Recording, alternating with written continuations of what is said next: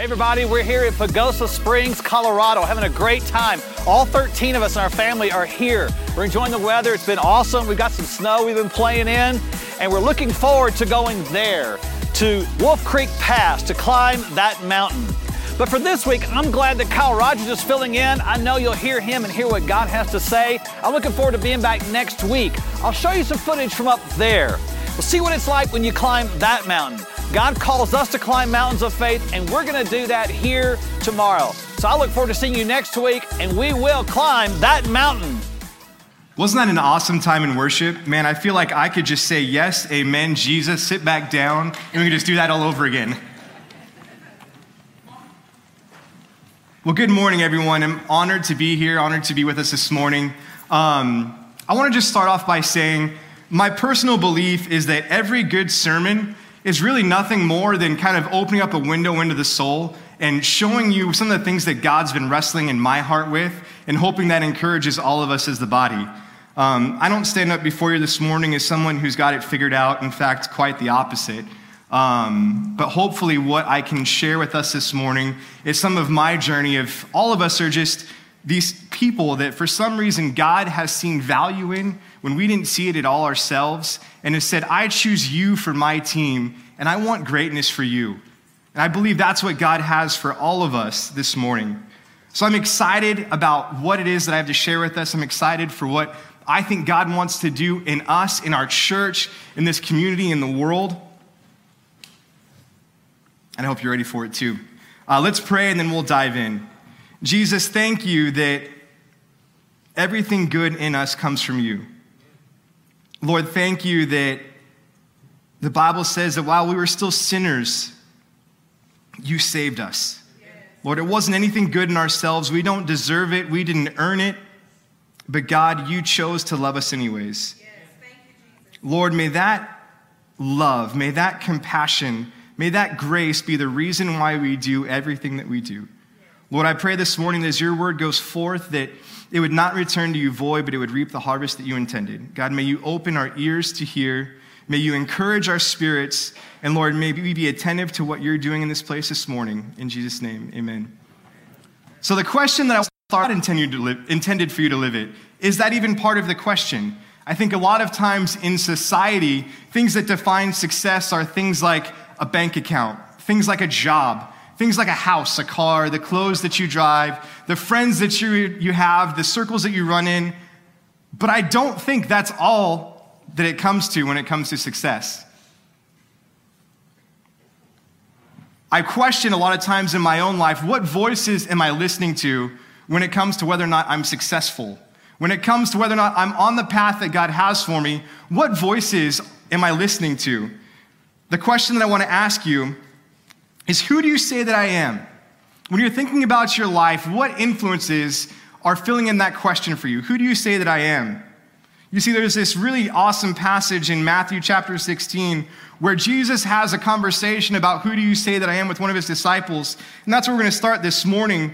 And a lot of times that passage is used to talk about how Jesus is the Christ and he's revealing his identity as the Christ. But I kind of want to take a little bit of a different spin on that and recognize what is it that's at work in our lives for us to come to the place where we know for ourselves, who are we? Who defines who we are? Is it what we have? Is it what others say about us, what our friends say about us? Is it what God says about us? What voices inform that opinion in your own life? Because I'm going to kind of start with the end in mind this morning. I think there's 3 specific lies that if we're not careful that we fall into when it comes to defining success, when it comes to defining who it is that we're living for. And the first one is that you're not good enough. The first lie I think the enemy uses to distract us, to take us away from our God-given mission, is that we're not good enough. The second is that we're not working hard enough. The second is that it all depends on us, and if we just try harder, we'll see the result that we want to see. And the third is that our past and our failures have disqualified us from the mission of God. So I want to start with the end in mind. Those are the 3 lies that we're going to dive into this morning. The first is that you're not good enough. In Matthew 16, starting in verse 18, starting in verse 13, we're going to see Peter's confession of the Christ and dive into that first lie of you're not good enough. Matthew 16, starting in verse 13. When Jesus came into the region of Caesarea Philippi, he asked his disciples, saying, "Who do these men say that I am?" So they said, "Some say John the Baptist, some say Elijah, others say Jeremiah or one of the prophets." And he said to them, "But who do you say that I am?" Simon Peter answered him and said, "You are Christ, the Son of the living God." Jesus answered him and said, "Blessed are you, Simon Bar-Jonah, for flesh and blood did not reveal this to you, but my Father who is in heaven. And I also say to you that you are Peter, and on this rock I will build my church, and the gates of Hades shall not prevail against it, and I will give you the keys of the kingdom of heaven, and whatever you bind on earth will be bound in heaven, and whatever you loose on earth will be loosed in heaven." Friends, how many of us this morning want to hear our coach and our king say that to us? We want to hear that I choose you, you are valuable, you are wanted, you are a part of the team, and I see greatness in you. One of my favorite things to do this time of year, and Melissa will tell you because she absolutely hates it, is to watch the March Madness tournament. I love March Madness. My dad and I went to Vegas for opening weekend and got to watch a bunch of games, and I've been watching games on my phone. My kids and I were huddled on my bed watching the Duke game when they almost lost the first time. They've done that a couple times now. But I love March Madness. And there's a story about a player on Florida State who I'm going to butcher his name terribly, so I'm not even going to attempt it. But his last name is Cabangeli, I believe.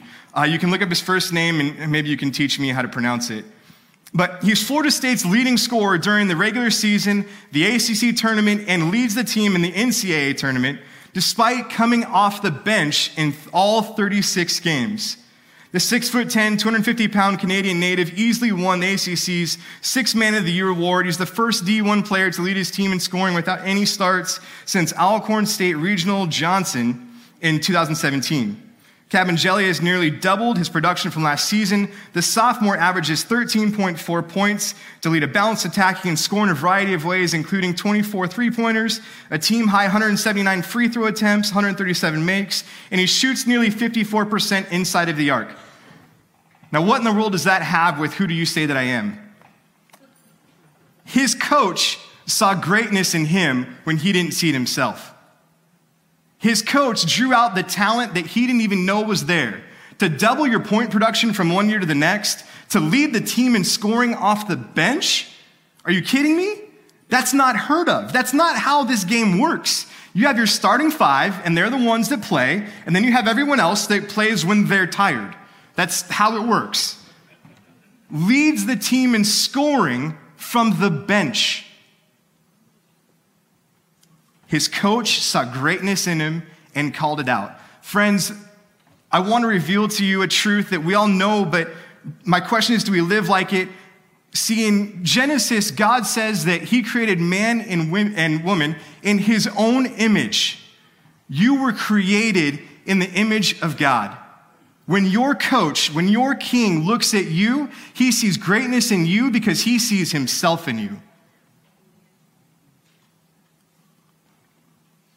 This process of sanctification that we go through in life is nothing more than Jesus continuing to draw more and more of himself out of us and get rid of more and more of the junk of us that gets in the way. Your coach knows there's greatness in you because he's in you. You see, Peter's qualification wasn't because he was the best looking. It wasn't because he was the tallest. It wasn't because he was the smartest. It wasn't because he made the best decisions all the time. In fact, the Gospels are full of times where Pete didn't make the best decisions, and we're going to get into one of those later on today. Peter heard his coach speak value and mission into his life because he was listening, because he was available to be used by God, and because he was created in the image of God. Friends, I ask us this morning, can we do those three things? Can we listen? Can we be obedient? Because all of us are created in the image of God. That one's a given. See, there's nothing that you need to be able to be used by God that you don't have right now. Do you have ears? Yes. Do you have the ability to listen and respond? Yes. That's what Peter's qualifications were based off of. But see, there's this crazy thing when it comes to listening, because listening involves not talking. Listening involves being quiet. Listening involves making sure that we still our own hearts to listen to what the Spirit's speaking to us.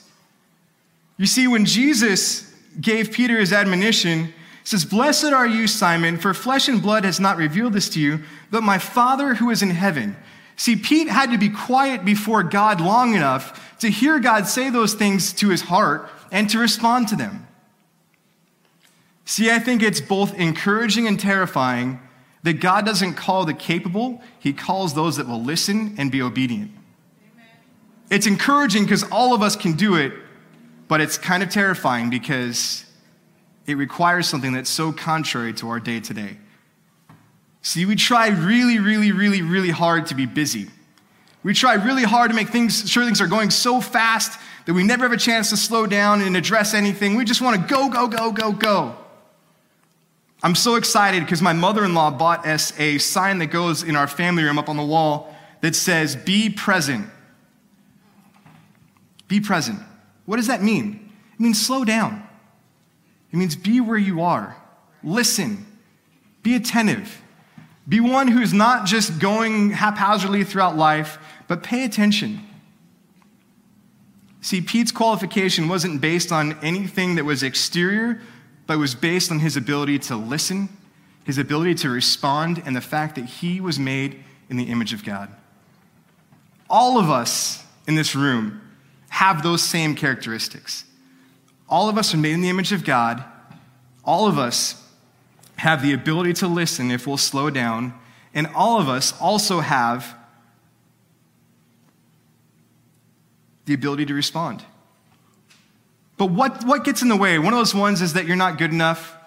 We've addressed that it's not because of your qualifications at all, it's because of the Spirit of God in you. In fact, that's a good thing, because then when it goes right, you recognize it's not me, it's God. Right. There's nothing in me that's worthy of our King, but there's everything about our King that's worthy of everything I can give him. Amen. The lie that you're not good enough, the lie that you don't have what it takes is exactly that. Identify that as a work of the enemy and rebuke that in Jesus' name. My King says that I'm good enough. My King says I have value. My King says that what he needs of me, I have. We can walk in that confidence. And the second one sounds kind of counterintuitive. The second lie that I want to address this morning is that you're not working hard enough. And this seems kind of counterintuitive, and I want to develop this for a while this morning, because what I'm not saying, let me be very clear, what I'm not saying is that we need to be lazy Christians. It's not what I'm saying at all. In fact, I believe wholeheartedly that we are to do everything in our power to run this race that God's given us with excellence, with the best of what we have, with all of our time, all of our attention, all of our energy. I believe that he calls us to that, and he's worthy of that. But where I've found myself at in certain points of my life is that there's a rhythm to grace. There's a pace of grace. There was one of the pastors at C3 that we listened to their sermon, talked about how he found himself outrunning God. He found himself trying to get ahead of God and like, okay, God, I've got it. You can relax. I've got it from here. And he tried to run this race without God, not intentionally, but he's just trying to say, I've got it. I can do it. I imagine, and this is just my own mind, this is not anything other than that, so there's a disclaimer. I imagine the disciples coming to Jesus saying, hey, you know, Jesus, if we got some chariots and some horses and we rode around from town to town, we could probably get there a lot faster. We could see more people. We could heal more people. We could accomplish so much more if we just went faster. I could think about that in my own mind from a business standpoint. It's like, how do we increase efficiency? How do we get this thing dialed in and running like a well-oiled machine? And Jesus says, we're walking. We're walking. And why? We don't have to. Wheels and chariots, horses exist. Why are we walking? And see, what I think that the answer to that is we walk so we stay in step and in tune with Jesus. It's impossible to be running, at least for me, maybe not for some of you that are in better shape, but it's impossible for me to be running and listening at the same time. When I am running, I am focused as much as possible on trying to not die. That's it. But when we're walking, when we slow our pace, when we're paying attention, when we're present, we know where God's leading us and we can respond to that.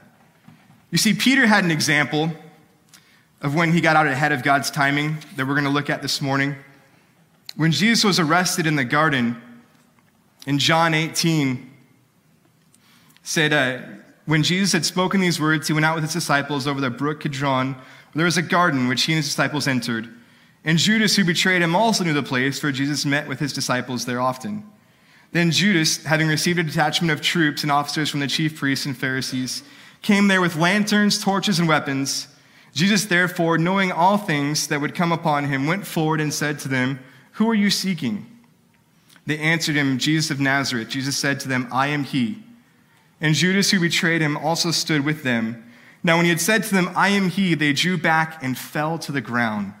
What an awesome picture. This has nothing to do with the sermon this morning, but what an awesome picture. Just at the name of Jesus, they fall to the ground. What a beautiful name it is. What power there is in the name of Jesus, that even at his confession of who he is, they fall to the ground. Then he asked them again, "Who are you seeking?" And they said, "Jesus of Nazareth." And Jesus answered, "I have told you that I am he. Therefore, if you seek me, let these go their way, that it may be fulfilled which he spoke. Of these who you gave me, I have lost none." Then Simon Peter, good old Pete, having a sword, drew it and struck the high priest's servant and cut off his right ear. The servant's name was Malchus. See, when we find ourselves getting out ahead of God's timing, we do things that aren't in God's plan. When we find ourselves getting out ahead of God's timing, we find ourselves that feel like just fighting against the grain. It's exhausting. We're not seeing victory. We're tired. It feels like everything is an uphill battle. And friends, let me be clear as well, too. There are times where you have to climb and you are in the center of where God wants you to be, and it's time to put your head down and do the work. But there are also times where we're not listening, where we're running and trying not to die, and we're not listening to what the Spirit's saying to us. And the reason why it's so hard is we've gotten in front of God's timing. There's a story about that from my own life. I try not to tell too many people about where I came from before Texas, because sometimes it's elicit a response from people that isn't good. I came from California, and when I lived in California, one of my dreams that I've had for years and years and years and years and years and years and years and years is to be a chaplain with the police department. I wanted it so bad. I knew that God had spoken, that that's what I was supposed to do, and so I pursued it as much as I could. I would even venture to say today that I ran. It wasn't a walking and listening. It was a God said, so I'm going. He's back here, but I'm going. I took a 12-week course at the police department called their Citizens on Patrol program, and it was awesome. Every time I got home, I was excited about it. I would tell Melissa about it. I was like, yes, this looks great. This is going to be my in. I'll be able to do chaplaincy with the department. It's going to be awesome. And I was ecstatic. Got to the end of the course. They said, so what do you want to do? I mean, you don't really seem like the average guy. You know, I said, I want to be a chaplain. I'm a licensed pastor. I want to be a chaplain. That's what I think that I could be good at. I want to be a friend of officers. I want to be an encouragement and be a resource for the community. I want to be a chaplain. I said, all right, that's great. Let me put you in touch with the head chaplain. They did that. It was awesome. We had coffee, had a meeting with the chief. I thought it went super well. I got a call about a week later. It said, hey, we've decided to go a different direction. I was devastated. I didn't get it. I was frustrated. Said, God, why would you have me go through all this stuff just to close the door? That doesn't make any sense. About a month later, at the most, maybe less than that, my dad pulled me into his office at our business, said, hey, I'm thinking about moving to Texas. I said, have fun, bye. I'm staying in California. See, the reason why that didn't work out is because I was running and not walking. I was never intended to do chaplaincy work in California Because God knew the rest of the story. God knew that we would buy a home in Ovilla, Texas, some town that I'd never even heard of. Some 2 months later. Friends, what door has God closed in your life that it feels like you are just so devastated about? And my question is, maybe, are you finding yourselves running when God's called you to walk? Are you finding yourself striving when God's called you to be obedient? Today, I'm one of the chaplains for Ovilla Police Department, and I am so proud of that department. I'm so excited to be a part of what God's doing in our city. I'm so excited to be able to meet and interact with those officers. It is an incredible thing.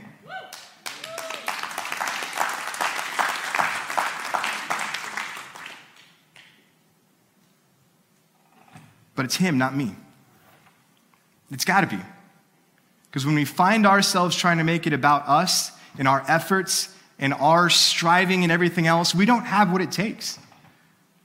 When we're tapping into God's direction, God's strength, God's plan for our life, the resources are limitless. The resources of heaven are at your back to accomplish the mission that God's given you. It's not about working harder. It's not about just trying to plow through. It's about being obedient. It's about listening, which is really hard for me sometimes. I want to just go. Let's just go and do, and it'll be awesome. But go and doing sometimes results in cutting off people's ears. Go and doing sometimes results in trying to plug yourselves into a situation where you don't belong. And it's for good reason. Police officers are some of the least trusting individuals in the world for good reason. They deal with the just nastiest, disgusting stuff on a regular basis, have people lie to their faces constantly, and it makes it really hard for them to trust people. What kind of message would it have spoken to those officers if I went to them and said, yes, I want to be here, I want to invest in you, I want to be a part of this community, I'm committed 110%. Oh, and by the way, a month later I have to leave. That doesn't work.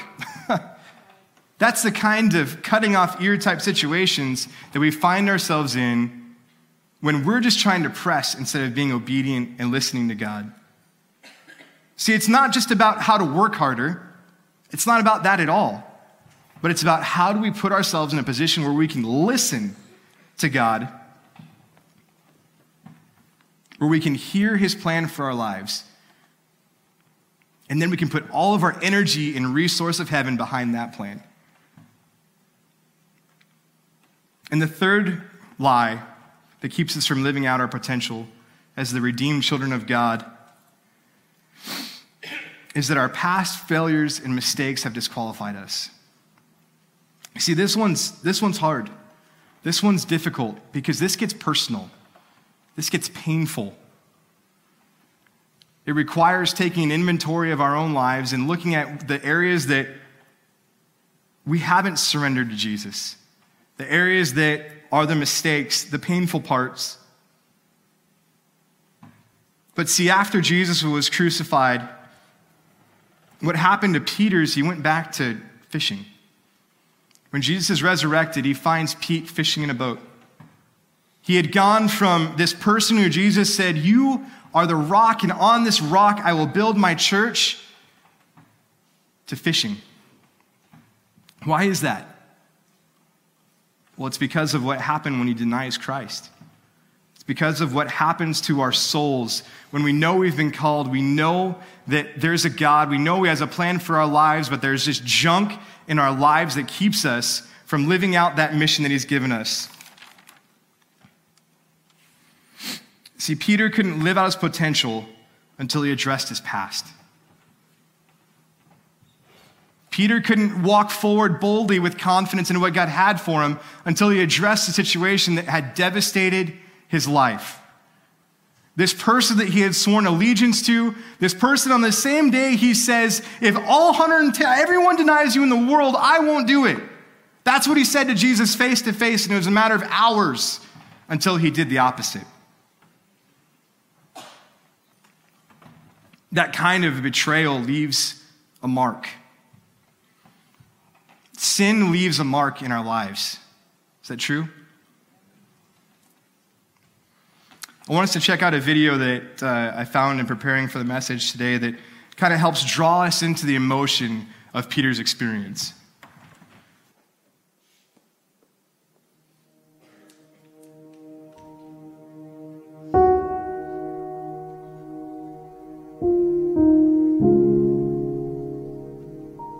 They say a rooster crowing is God's wake-up call. Yeah, that's at least that's the way it was for me. Everything, that whole night was a blur, all right? I didn't comprehend, none of us could comprehend everything that was going on, all right? We were all in the upper room, Jesus was washing our feet, then we were in the garden, Jesus goes off to pray by himself.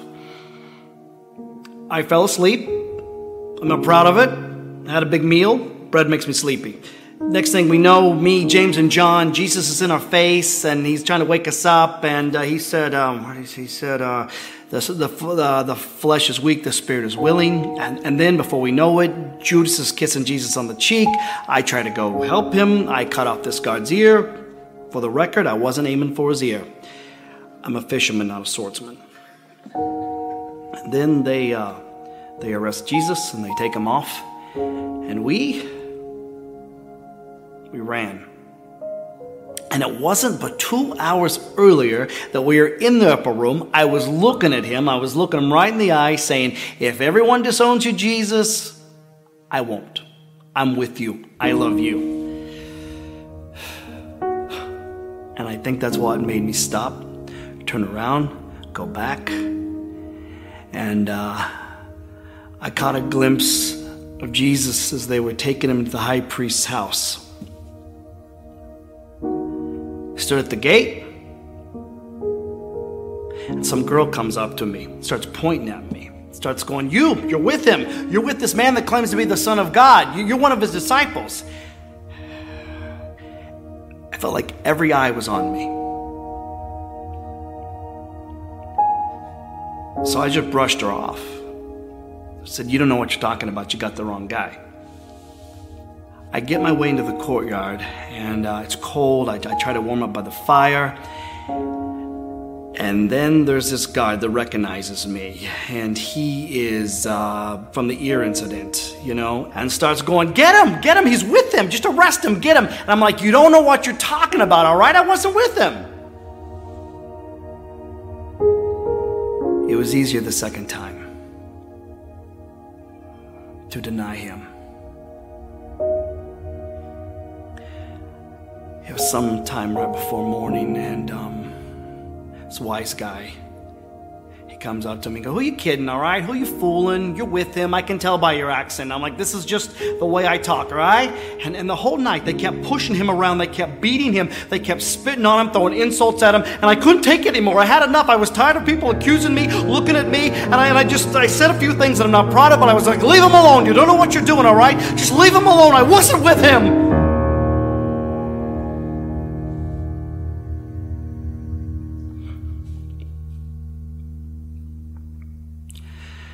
And that's when I heard the most blood-curdling sound I ever heard in my whole life. I heard that rooster crow.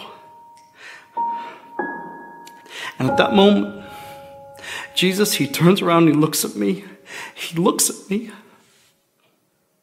And his gaze, you can't escape his gaze. I mean, when his eyes are on you, you cannot escape it.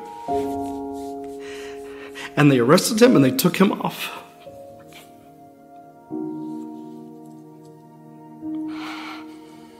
I will die with you, Jesus. If everybody disowns you, I will die with you. What a joke.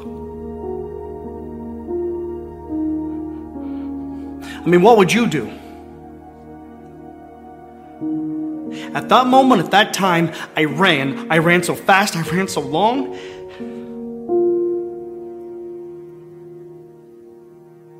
And you know what they did?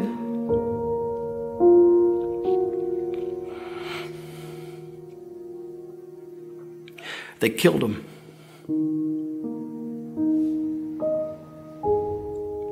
He's dead.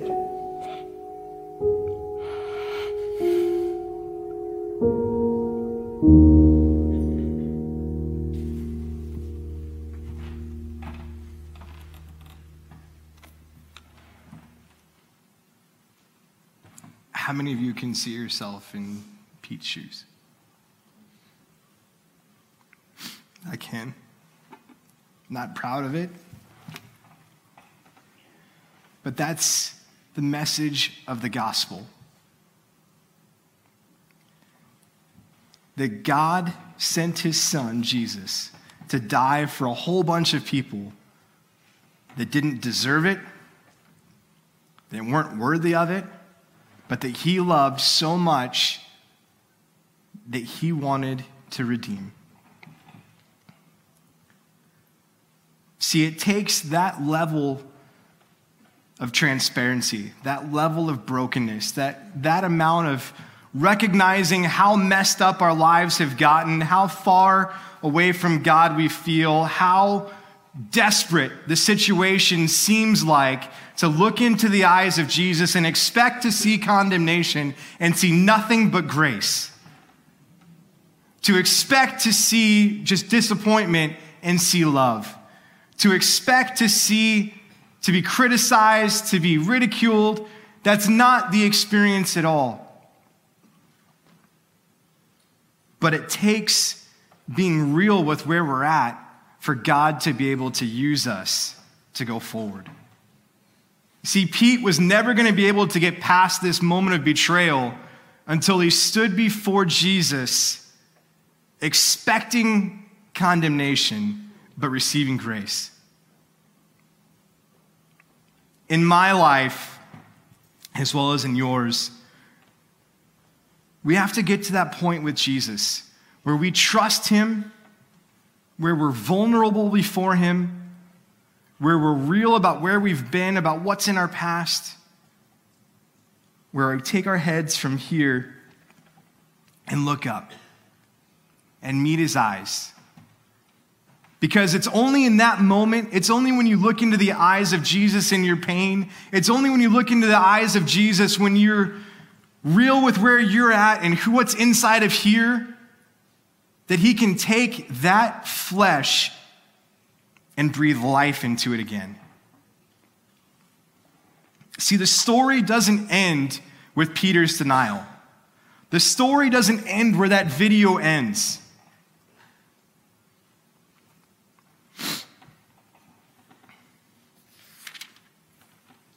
In John 21, verse 15, Jesus restores Peter. They find him fishing in a boat. He calls him in. They eat breakfast together, and starting in verse 15, it said, when they had eaten breakfast, Jesus said to Simon Peter, Simon, son of Jonah, do you love me more than these? He said to him, yes, Lord, you know that I love you. He said, feed my lambs. He said to him again a second time, Simon, son of Jonah, do you love me? He said to him, yes, Lord, you know that I love you. And he said to him, tend my sheep. And he said to him a third time, Simon, son of Jonah, do you love me? And Peter was grieved because he had said to him a third time, do you love me? And he said to him, Lord, you know all things, and you know that I love you. See, it's often been said that because Peter denied him 3 times, Jesus restores him 3 times. And see, that same Jesus is the same Jesus yesterday, today, and forever, is the same Jesus that wants to speak into your life this morning. In those places where you feel like you've let him down, in those places that you feel like you haven't lived up to his call, in those places that you feel like you've betrayed him, he wants to look you in the eyes and show you what's in his eyes. He wants to define who you are. Who do you say that I am, Jesus? That's the question we have to ask ourselves this morning. Who does Jesus say that we are? Not our insecurities, not the world, not the stuff that we have, not our failures, but Jesus. And it's a scary thing to be that vulnerable before the God of the universe, but it's only in that level of vulnerability and brokenness that Jesus can restore. See, the end of the story is that Pete goes on to be exactly what Jesus called him in the beginning. He goes on to be a rock and instrumental in the early church, and us gathering today is in part because of Peter. because of a coach that called out a kid that didn't see it in him, because of one who was oftentimes trying to get ahead of Jesus, but decided to slow down, to be obedient, to listen, and to respond. See, that's the key. Are we listening and responding, or are we just charging ahead? Pete was willing to get gut-level honest before God, address his brokenness, and allow God to restore. See, I want to read us a passage out of the Message as we get ready to close this morning. And I'm going to do it on my phone, so forgive me. Because I think it speaks to this tension that we feel in this moment of knowing where we are, the kinds of people that we are, and the God who we're called to serve. It's Romans 8. It says, with the arrival of Jesus the Messiah, the fateful dilemma is resolved. Those who enter into Christ being here for us no longer have to live under a continuous, low-lying black cloud. A new power is in operation. The Spirit of life in Christ, like a strong wind, has magnificently cleared the air, freeing you from a fateful lifetime of a brutal tyranny at the hands of sin and death. This resurrection life you receive from God is not a timid, grave-tending life. It's adventurously expectant, greeting God with a childlike, "What's next, Papa?" God's Spirit touches our spirits and confirms who we really are. We know who He is and we know who we are, Father and children. And we know we are going to get what's coming to us in an unbelievable inheritance. We go through exactly what Christ goes through. If we go through the hard times with Him, then we're certainly going to go through the good times with Him as well. So what do you think? With God on our sides like this, how can we lose? If God didn't hesitate to put everything on the line for us, embracing our condition and exposing Himself to the worst by sending His own Son, is there anything else He wouldn't gladly and freely do for us? And who would dare tangle with God by messing with one of God's chosen? Who would dare to even point a finger? The one who died for us, who was raised to life for us, is in the presence of God at this very moment, sticking up for us. Do you think anyone's going to be able to drive a wedge between us and Christ's love for us? There's no way. Not trouble, not hard times, not hatred, not hunger, not homelessness, not bullying, threats, not backstabbing, not even the worst sins listed in Scripture. None of this phases us because Jesus loves us. I'm absolutely convinced that nothing living nor dead, angelic or demonic, today or tomorrow, high or low, thinkable or unthinkable, absolutely nothing can get between us and God's love because of the way that Jesus, our Master, has embraced us. See, those words are written by the Apostle Paul. Paul also had his own story about his own brokenness and his own rebellion against God in his own moment where he had to lift his eyes and be terrified of the reaction he'd get from Jesus, only to be met with grace, with love, with acceptance, and with a commissioning for a whole new direction. Friends, that's what I invite us to this morning. I invite you, during this next song, this response song, our ministry leader is going to be here in the front to pray with you or to pray even in your seat, whatever you feel led to do. But if you're finding yourselves unable to go forward because you're concerned about what's here, meet the eyes of Jesus and let Him speak to your heart and remind you of who you are. You're not who you think you are. You're His son. You're His daughter. You are called.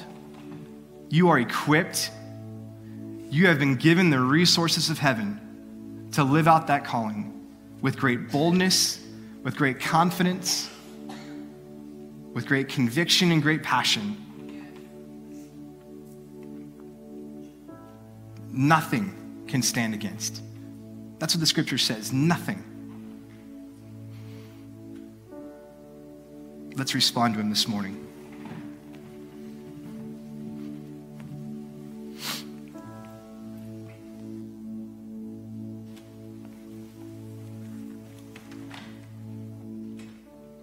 Lord, as we evaluate our own lives, as we think about where we're at in this journey, God, as we wrestle with our own failures, our own insecurities, our own places where we feel like we've let you down, Lord, I pray that we would see those times in light of who you are. Lord, I pray that maybe even for the first time that we would let our brokenness be seen before you, and Lord, that we let you into the most vulnerable and painful parts of our lives, because it's then that you can heal them. It's then that you can put your peace where we feel chaos. God, may you remind us who and whose we are this morning. We are children of God, made in the image of God, with a mission from God, and the resources from God to carry it out.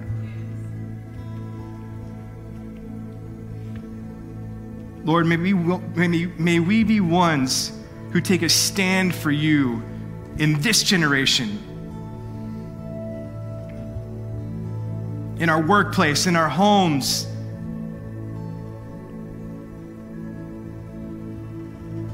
Lord, may we meet you in our brokenness, and may that compassion and love that we experience from you compel us to live out your vision for our lives,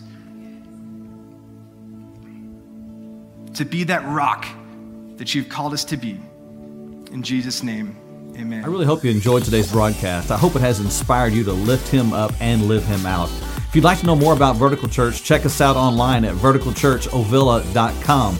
We'll see you next time.